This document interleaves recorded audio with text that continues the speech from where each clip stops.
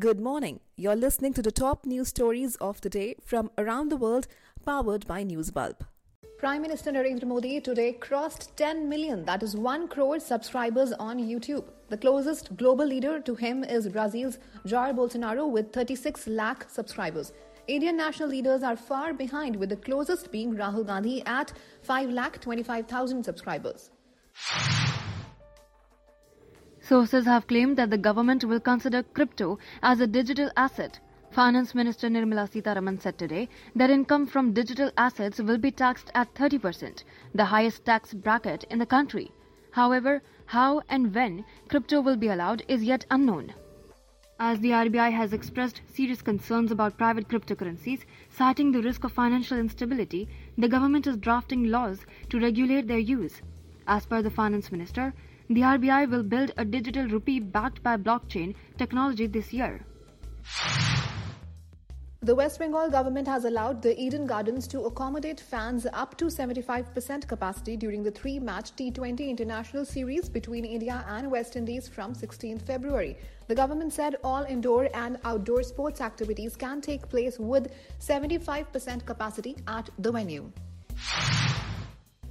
The New York Times has now purchased the popular vocabulary game Wordle. The game will now be integrated into the New York Times Games Play. Wordle's creator announced this on Twitter on Tuesday.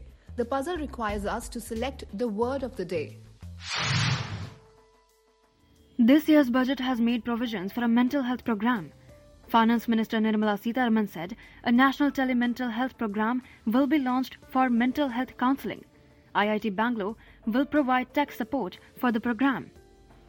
Sitharaman also said an open platform for the national digital health ecosystem will be rolled out.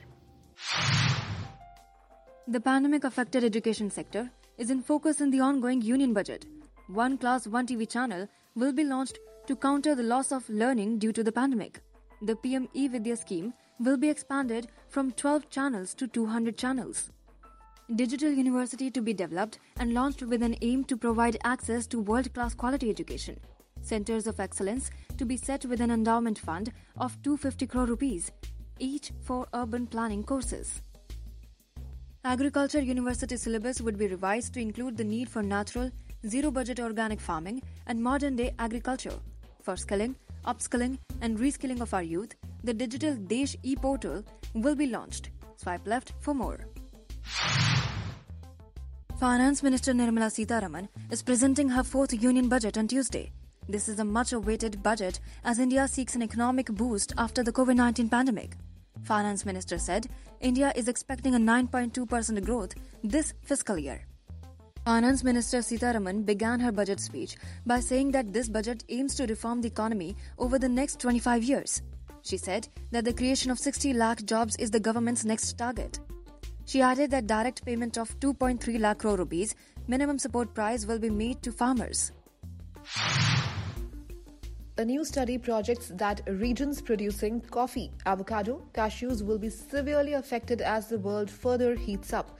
The research hinted that key coffee regions in Brazil, Indonesia, Vietnam and Colombia will all be reduced by 50% by 2050.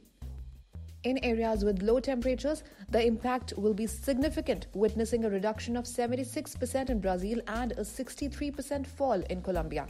The researchers analyzed the rising temperatures and changing rates of precipitation over a period of 3 decades. YouTuber HindustaniBhau has been arrested by police in Mumbai for allegedly instigating students. He had allegedly asked students to assemble near the residence of the Maharashtra Education Minister to demand the cancellation of offline exams for classes 10th and 12th. Several hundred students protested on Monday for their demands. The students argued against holding the board exams for classes 10th and 12th in person, saying they had studied online due to COVID restrictions. Union Finance Minister Nirmala Sitharaman will present her 4th straight union budget at 11 a.m. today. She will present the financial statements and tax proposals for the fiscal year 2022-23, that is, from April 2022 to March 2023. IndiaPostPaymentBank has revised the interest rates on savings accounts. It has cut the rates by 25 basis points, which will be effective from 1st February. It will now offer a 2.25% interest rate for balances up to 1 lakh rupees and an interest rate of 2.5% up to 2 lakh rupees balance. The Maharashtra government on Monday relaxed the COVID-19 restrictions for districts with a 90% vaccinated population with at least one dose and a 70% fully vaccinated population. All tourist spots will now remain open.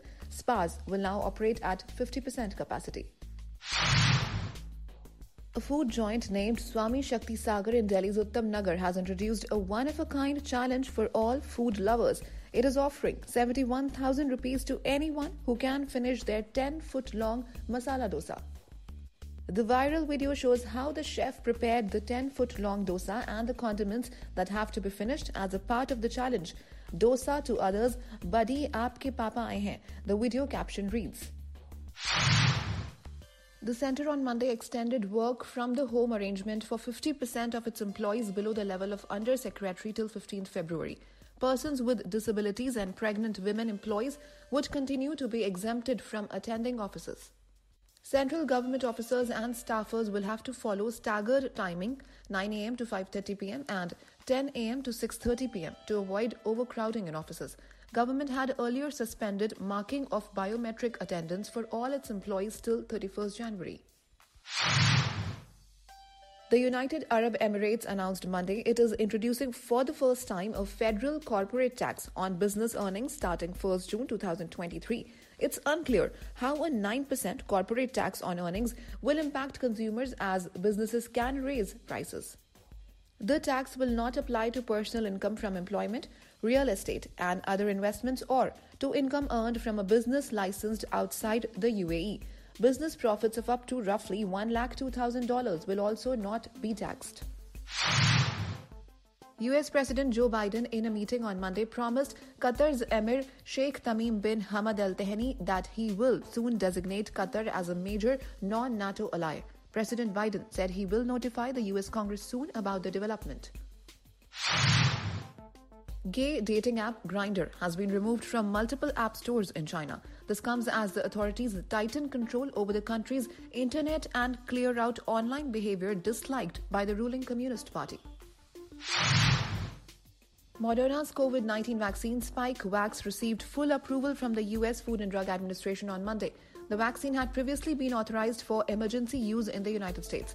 The minimum age requirement for obtaining the Moderna vaccine is 18 years and above.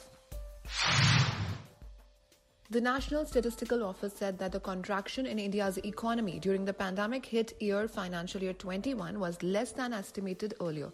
As per the reports, the Indian economy contracted by 6.6% in 2020 to 21 as against the earlier estimate of a 7.3% decline. GDP had also contracted by 7.3% during 2020 to 21 on account of the outbreak of COVID-19. The National Statistical Office has also revised downward the real GDP growth number for 2019 to 20 to 3.7% as against the earlier estimate of 4%. The Election Commission on Monday extended the COVID-induced ban on roadshows, padyatras, vehicle rallies and processions in the 5 poll-bound states till 11th February. As per the report, Samajwadi Party's Akhilesh Yadav will face BJP's SP Singh Baghel in his bastion Karhal in Uttar Pradesh. Meanwhile, Priyanka Gandhi kick-started Congress's door-to-door campaign in UP from Delhi's neighbouring Noida. In Manipur, a BJP MLA and 2 other senior party leaders joined Congress. India on Monday abstained from the procedural vote at the United Nations Security Council ahead of a meeting to discuss the situation on the Ukraine border. 10 member states voted in favor while Russia and China were against the discussion on Ukraine at the UNSC. Russia has reportedly amassed around 1 lakh troops near its border with Ukraine. While Moscow denies that it has any plans to invade Ukraine, the mobilization of troops along the Ukrainian border has resulted in repeated warnings from NATO member states. You were listening to the Newsbulb podcast. If you like the show, don't forget to subscribe and download the application from Google Play Store and App Store.